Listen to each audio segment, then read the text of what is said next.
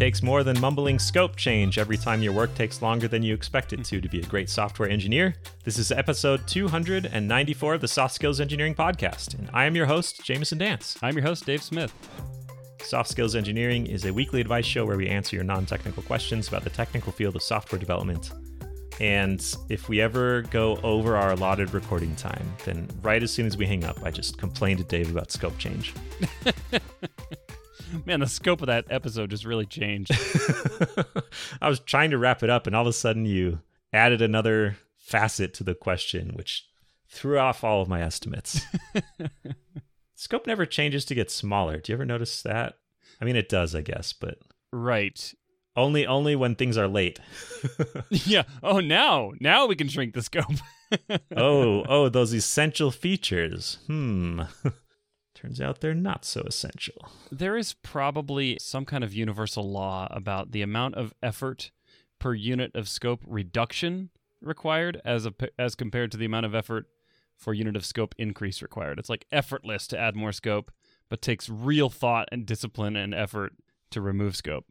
You could also probably plot a curve as the deadline approaches for how much effort it takes, and mysteriously the effort to remove scope changes a lot as the deadline gets closer. That's not what this... Well, I mean, it's kind of what this show's about. Anyways, let's talk about other stuff. All right. I agree. Let's see. This episode is sponsored by OpsLevel. OpsLevel makes shipping great software easier. You'll hear more about OpsLevel later in the show. I also want to thank our tremendous patrons. I can't let Patreon steal that word. Weekly shoutouts to The Stochastic Parrot, Alice Jost, Andrew Pollock, The Yeet Your Job Podcast, Avery Sturzel, Ian Walter, Arunduna, Coshocton, Ohio, Cameron Hall, patreon.com.au, We're Hiring, Ira Chan, Monkeyface Emoji, Jonathan King, testingisdocumenting.org, Oladapo Fadye, I Escaped from Tarkov but Can't Escape JavaScript, Ragnar Harrison, Timmy Garabrandt, Nick Hathaway, Travis Sanders, Dennis Bogdanov, Raiden Keynes, John Grant, I Bought Winrar, Nick Cantor, and Philip John Basile. Thank you to y'all. You grow wiser by the minute. I can just tell. If you want to join this crew, or if you want an invite to our Slack community, then you can go to softskills.audio and click support us on Patreon. Any dollar amount will get you an invite to the Slack community, and then whatever dollar amount it says on there gets you a shout out. I can't remember right now, but whatever it is, it's a great deal. Yeah, it's only a few $1 million. Yeah, it's not bad. You want to read our first questions? I do. This our comes question? from... Yes, I'll just read the first one. Okay, thanks. One of two. Okay. This comes from an anonymous listener who says, I work in a squad that has been slow in delivering. Squad leadership, including myself, concluded we need a staff engineer, which is one level above senior engineer, to help guide tech direction and to support other engineers. Unfortunately, we have received only a single applicant, senior engineer Brett. That's Brett in air quotes, so I think this is not really Brett's real name. Brett is already on the team. Brett is a good engineer and has a lot of great qualities, but falls short of the staff level.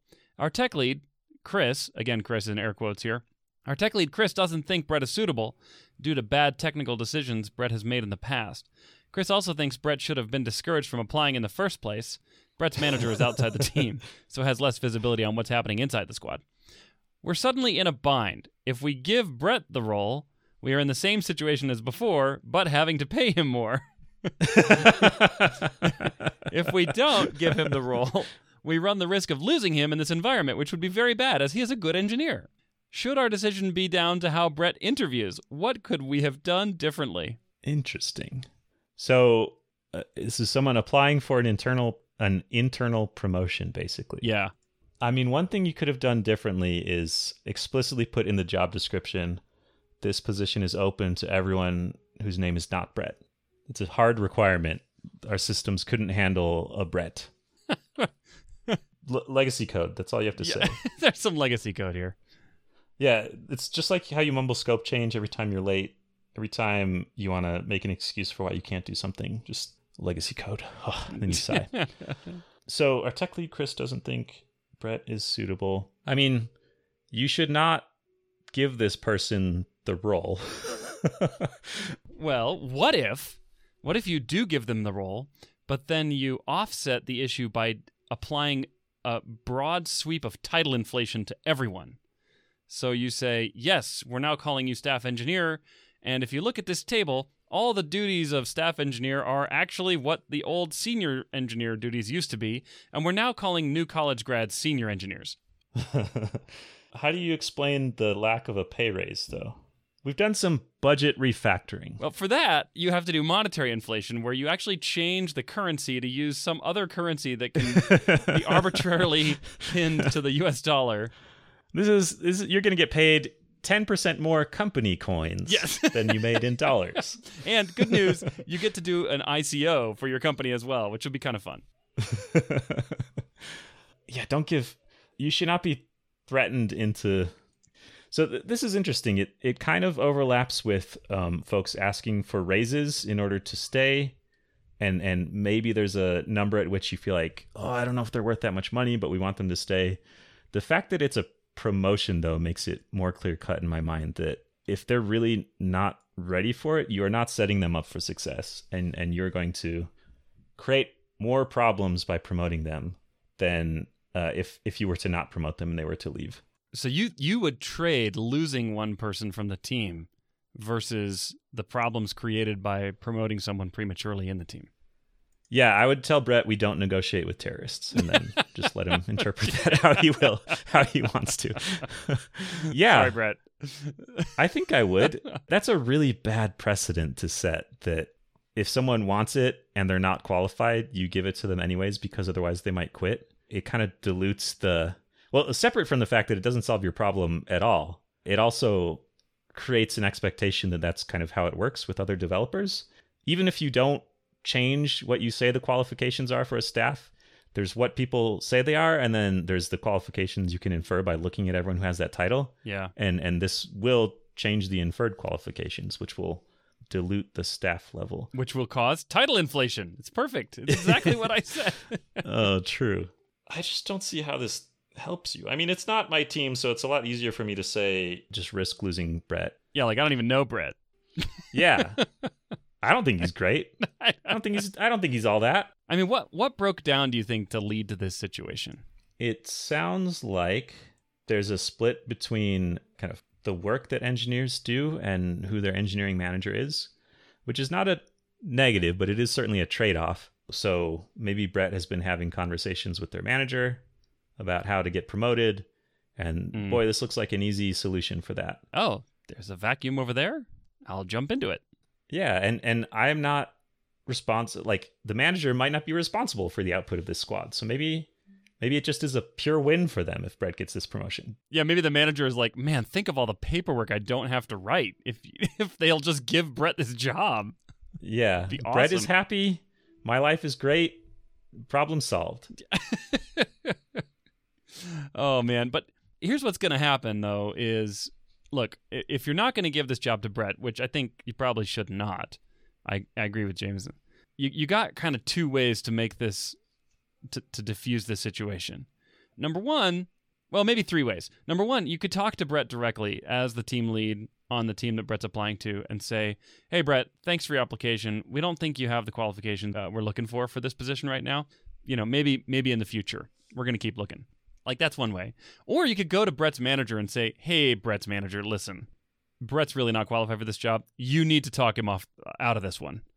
You know, and then Brett can talk to his manager and then rescind his application. Both of those are probably reasonable outcomes. Or the third one is you could get out there and hire someone. Like, you really could still. Like, it's not off the table. And you could say, look, we're going to take another month to see if we can get a better candidate pool because we didn't get enough applicants to make a decision. You just kick this can down the road 30 days. Future you will be smarter and wiser. Yeah, you got more capable of solving this problem. You have 30 days of growth. Current me is cursing past Jamison for unwise time allocation, but future Jamison will have solved that problem by now, or when the future arrives. I feel like there must be a tie-in to the scope creep comment from earlier on that. Yeah, this is interesting because giving feedback about why someone did not get the job is fraught, even if you're never going to see that person again. It's like, how do you tell them you weren't good enough without offending them or causing hurt feelings? And the answer is most of the time you don't. You just keep it very vague. And so there's no closure, but it's okay because you don't have to see that person again. But I feel like you have to tell Brett something more specific besides it wasn't a good fit and good luck with all your future endeavors, i.e. like go away.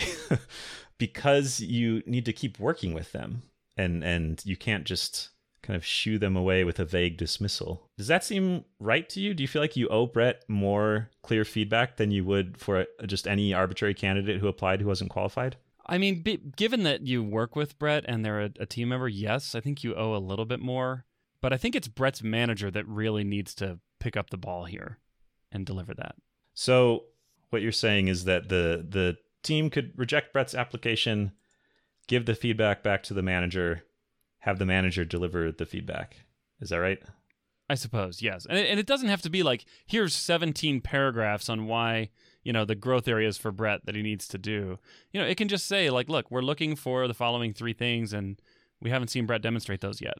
Yeah, I mean, I have a hard time understanding how Brett would understand the information as the question asker has presented it, where there's a problem with the squad, and the solution to the squad is bring in someone with even more experience and think, I know, I will be that person. Like, I'm already on the squad. The problem's already there. I just am not paid enough money to solve this problem. If you would just add more money to my bank account, I can solve all these problems. I've been holding back. Yeah.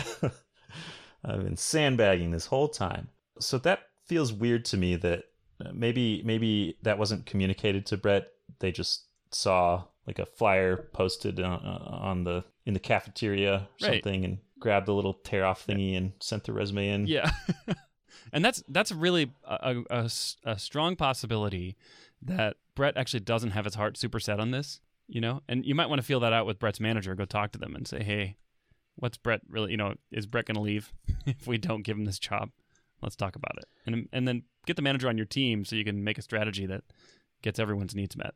Yeah, I mean, if there are specific concerns about why Brett isn't a good fit, that's that is the manager's job, is to help Brett develop and improve. Yeah. So you could deliver the no with the manager having some kind of plan to work on those things. And maybe if there's another opportunity in the future, then it'll be a better fit. Yeah. See, that's a way better message for Brett's manager to deliver, is to say, the answer is no, not at this time, but here's an individual development plan for you that I think will get you there within 6 to 12 months so that you can be ready for the next one. That's awesome. Yeah. Instead of making bad decisions, make good decisions. Step 1. That's actually a question, is should anyone tell Brett, hey, the main reason we're doing this is because of the following bad technical decisions you made at this company? And I think the answer is yes. That needs to be communicated. These were bad decisions. Let's get you learning from these things. Yeah. I can see why that communication would not happen if the manager is not involved in the day-to-day. So the manager probably doesn't know about those bad decisions or what the impact was, but they're in the best position to deliver feedback because of that manager relationship.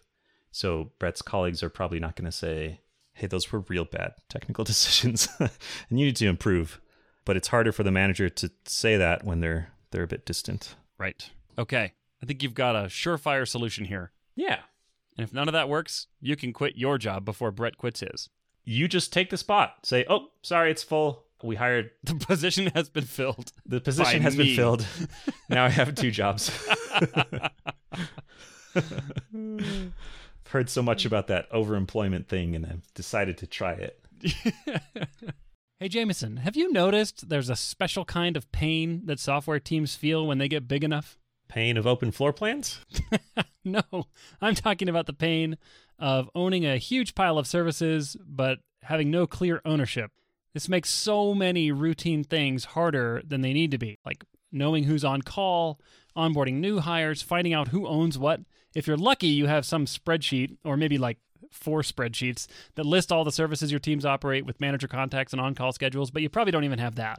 I've definitely felt that pain. Well, this is where Ops Level comes in. Ops Level is a product that replaces that old spreadsheet that no one trusts with an always up-to-date catalog of all your services and teams. And Ops Level takes the friction out of launching new services by providing guardrails that let developers focus on writing code instead of chasing down people and getting approvals. When I worked at Amazon, we had tools like this. I can't imagine living without them. But small and medium-sized companies, they can't afford to build them. And this is why you need Ops Level. I've lived without them. It's rough. The Rolodex of people who've worked there a long time is not as scalable as ops level.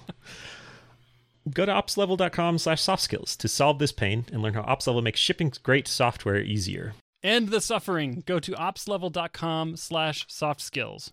All right, should I read our next question? Yeah, go for it. This is from an anonymous listener who says, I recently did some extensive planning for a feature with a backend engineer where we negotiated what the GraphQL API would look like.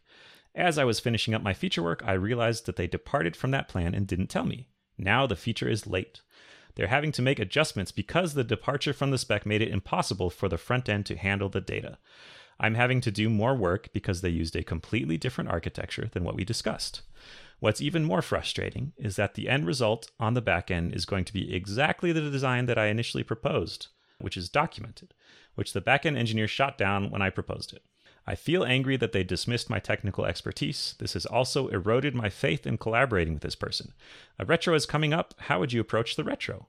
What outcome do I even want here? I don't think more process is going to be helpful, since I spent 6 to 8 hours on the planning portion of this feature. I'm starting to wonder if my perception as a primarily front-end engineer prevents the back-end engineers from lending me credibility. Ooh, ouch. That last sentence was like, that was the zinger. Yeah, this is a tricky one.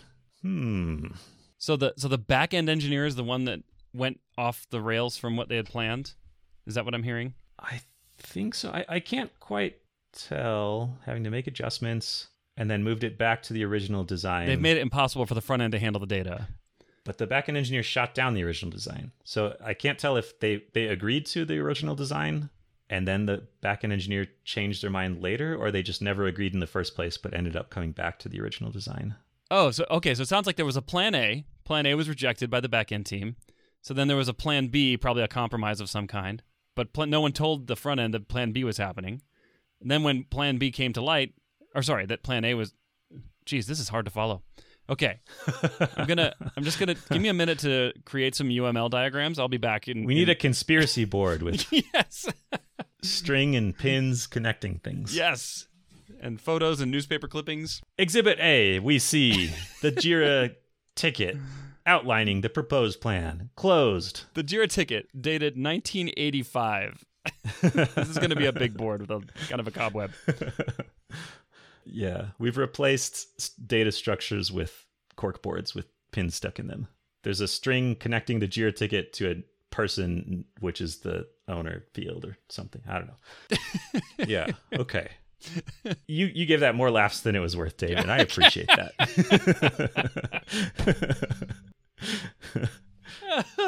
Oh, boy. That made me feel good. So here's what I think is going on. I'm gonna paint the entire industry with a gigantic brush that's one color across the whole industry. Engineers don't like talking to people about code and designs. They just like writing code and doing designs, you know? And when you're on your first, second iteration of a project and it needs to change again, it's exhausting to go back and be like, yes, I know you've spent hours on this. I've spent hours on this. We've talked about this, but it needs to change again. That's friction. And I think a lot of engineers just say, I would rather just go do this. Like, it'll be fine. We'll work it out. And I suspect that's what happened here. You're saying the backend engineer encountered something that made them think they had to change. Yeah. And then just did it. Something, whether it was their teammates or whether it was something technical about the design or something about making it more or less effort for them, and they just did it. And unfortunately, in these circumstances, the backend always has the power, you know, because they're like, no, I'm not going to write the API the way you want it. I'm going to write it the way I want it. And the front end just kind of has to roll with it because, you know, what are you going to do? Build a middleware server that just transforms the API. You know what I was just thinking is there were some really terrible JavaScript frameworks of, I don't know, maybe 10 years ago that came out that essentially exposed the entire database to the front end. You know, it's like, oh, you can write these queries. It'll be so powerful. And I'm like, and you can fire your backend team. Go right around them. Yeah, and then quickly realize that queries are not free. So we have a retro coming up. You should absolutely talk about this because if you don't talk about it, it will just kind of silently rot. Yes. I think the question is, how do you approach it? How do you bring it up? Yes. It is valid to feel angry. that your technical expertise was dismissed. It's valid to feel like if we did it my way, we would have avoided these problems. I am really curious to know what the backend engineer thinks and why they did it that way, because they probably have some reason that makes sense to them. Well, I mean, and if you want to make sure they understand that message, one way to do so is to just scream a lot, like really loud. Let that anger just come through. What could be improved? Just let out a primal roar instead of describe what could have gone better in that sprint. Oh, man. You know, that just wouldn't come across the same over a Zoom call. I know. All those people who say in-office culture is better, they're right. You can feel the wind of someone's primal scream on your face. VR will never get there. Yes.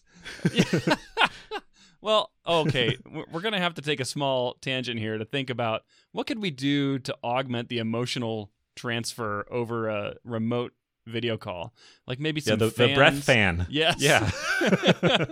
It's got a little odor that it can insert into the air to make it smell like human breath. Yeah. Maybe the occasional water droplet that accompanies the wind. And to get the real experience, some fraction of those water droplets will get you sick with something. Yes. We've seeded these with the common cold. Yeah.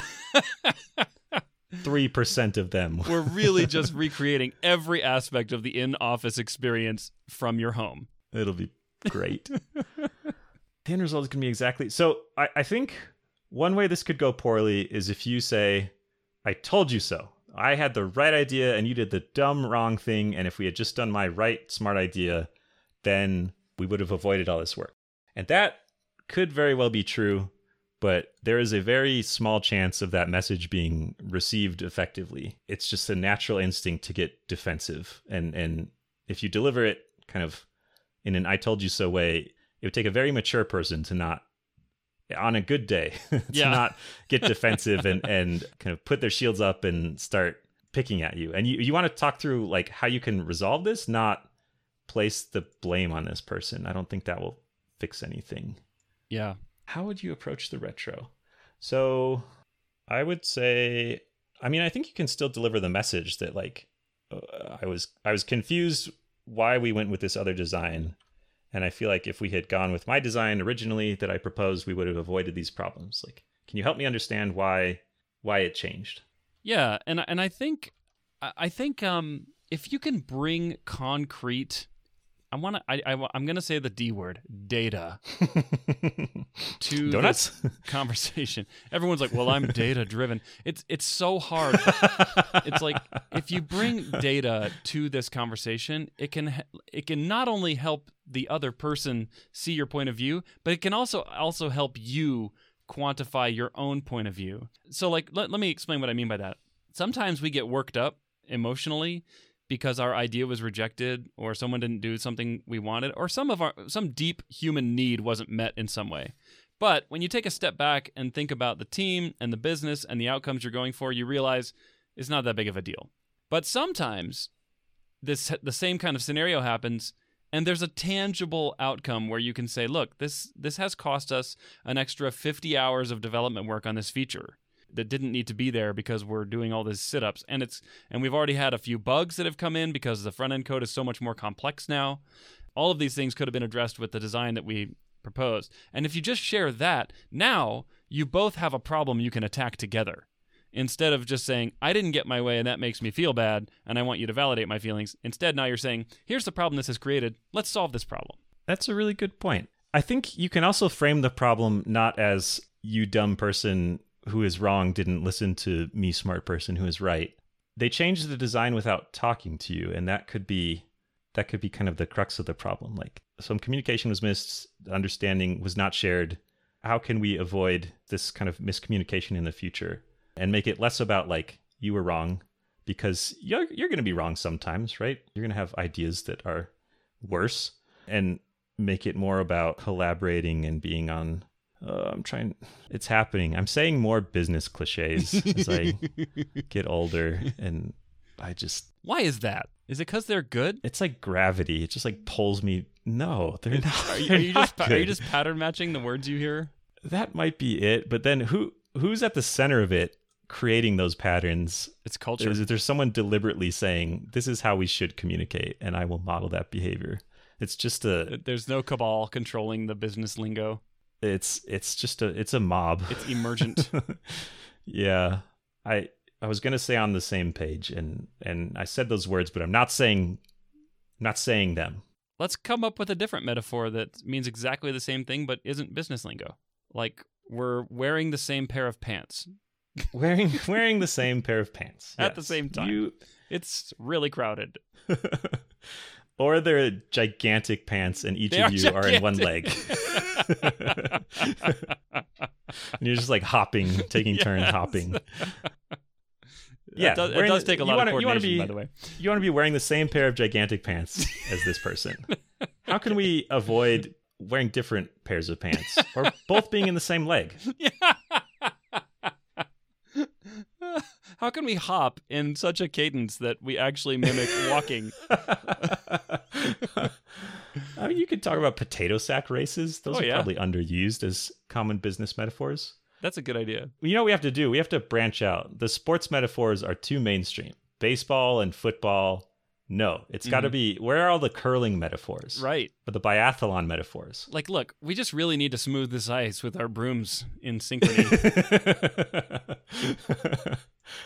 We just really need to slow down and take a deep breath after we have skied 10 miles before we take this important shot. Yes. With a BB gun. I don't know anything about biathlon.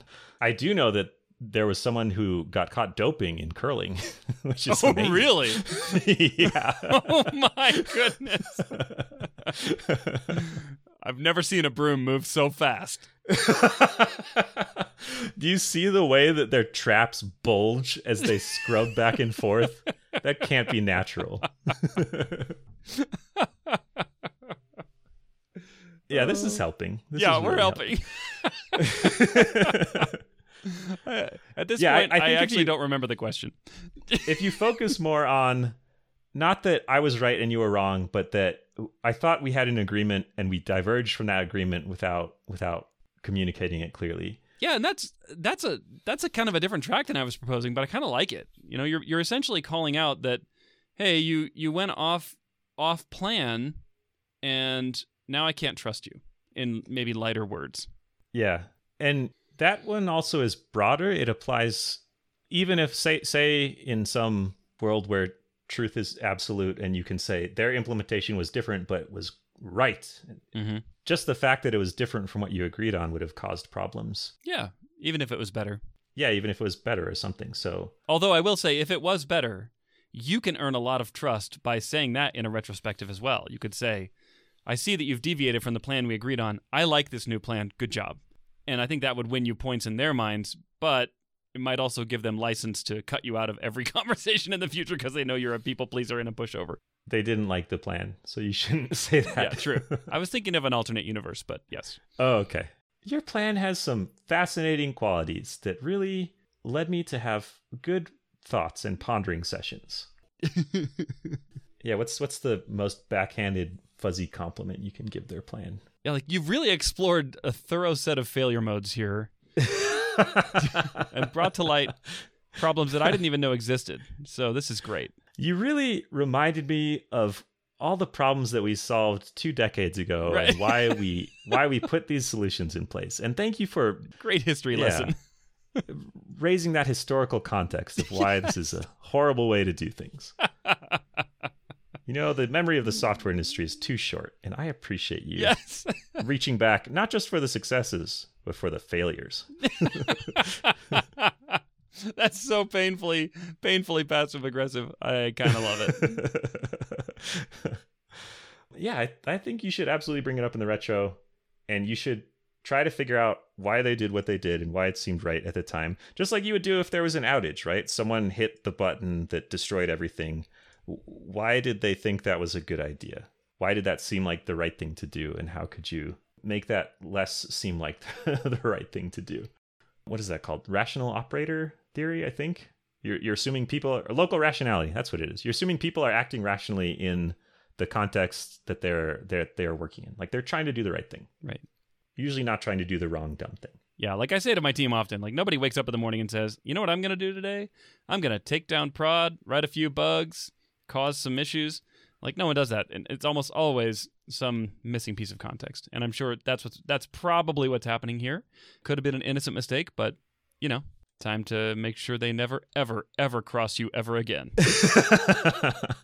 I actually say a subset of what you just said every morning to my team. I say, I'm going to cause a bunch of bugs and take down prod. And I omit all the nobody ever says that parts of it and just say the middle part. Okay. And how's that working? Keeps them on their toes. Yeah. I think we've answered the question. I think so too. Have we? Yeah, I think so. Okay. Well, good luck. Please let us know how it goes. If you have any feedback, or if you want to just make up a story. I mean, we won't know, right? You could spin a tale. This could lead to exploring the stars. And if it's a good read, we'll read it. Okay. This is the first step of your space opera. Yes. Coming to the retro. What can people do if they want their own questions answered? Go to softskills.audio and click the Ask a Question button. Thank you so much to everyone who submits questions each week. We love your questions. Also, as a reminder, if you've submitted a question in the past and we gave an answer and you took our advice and disaster ensued, we would like to hear about it. You can use that same form to tell us your story. We reserve the right to totally change your story to make it sound like we were totally correct, though. Yeah. No, yeah, we'd love to hear about that. We would read the truth. We want people to know. Mm-hmm. Just like you said in the retro, if you admit the idea was good, if we admit that our advice was bad, it'll buy us more credibility, paradoxically. That's right. And with that, I think we're done. We'll catch you next week.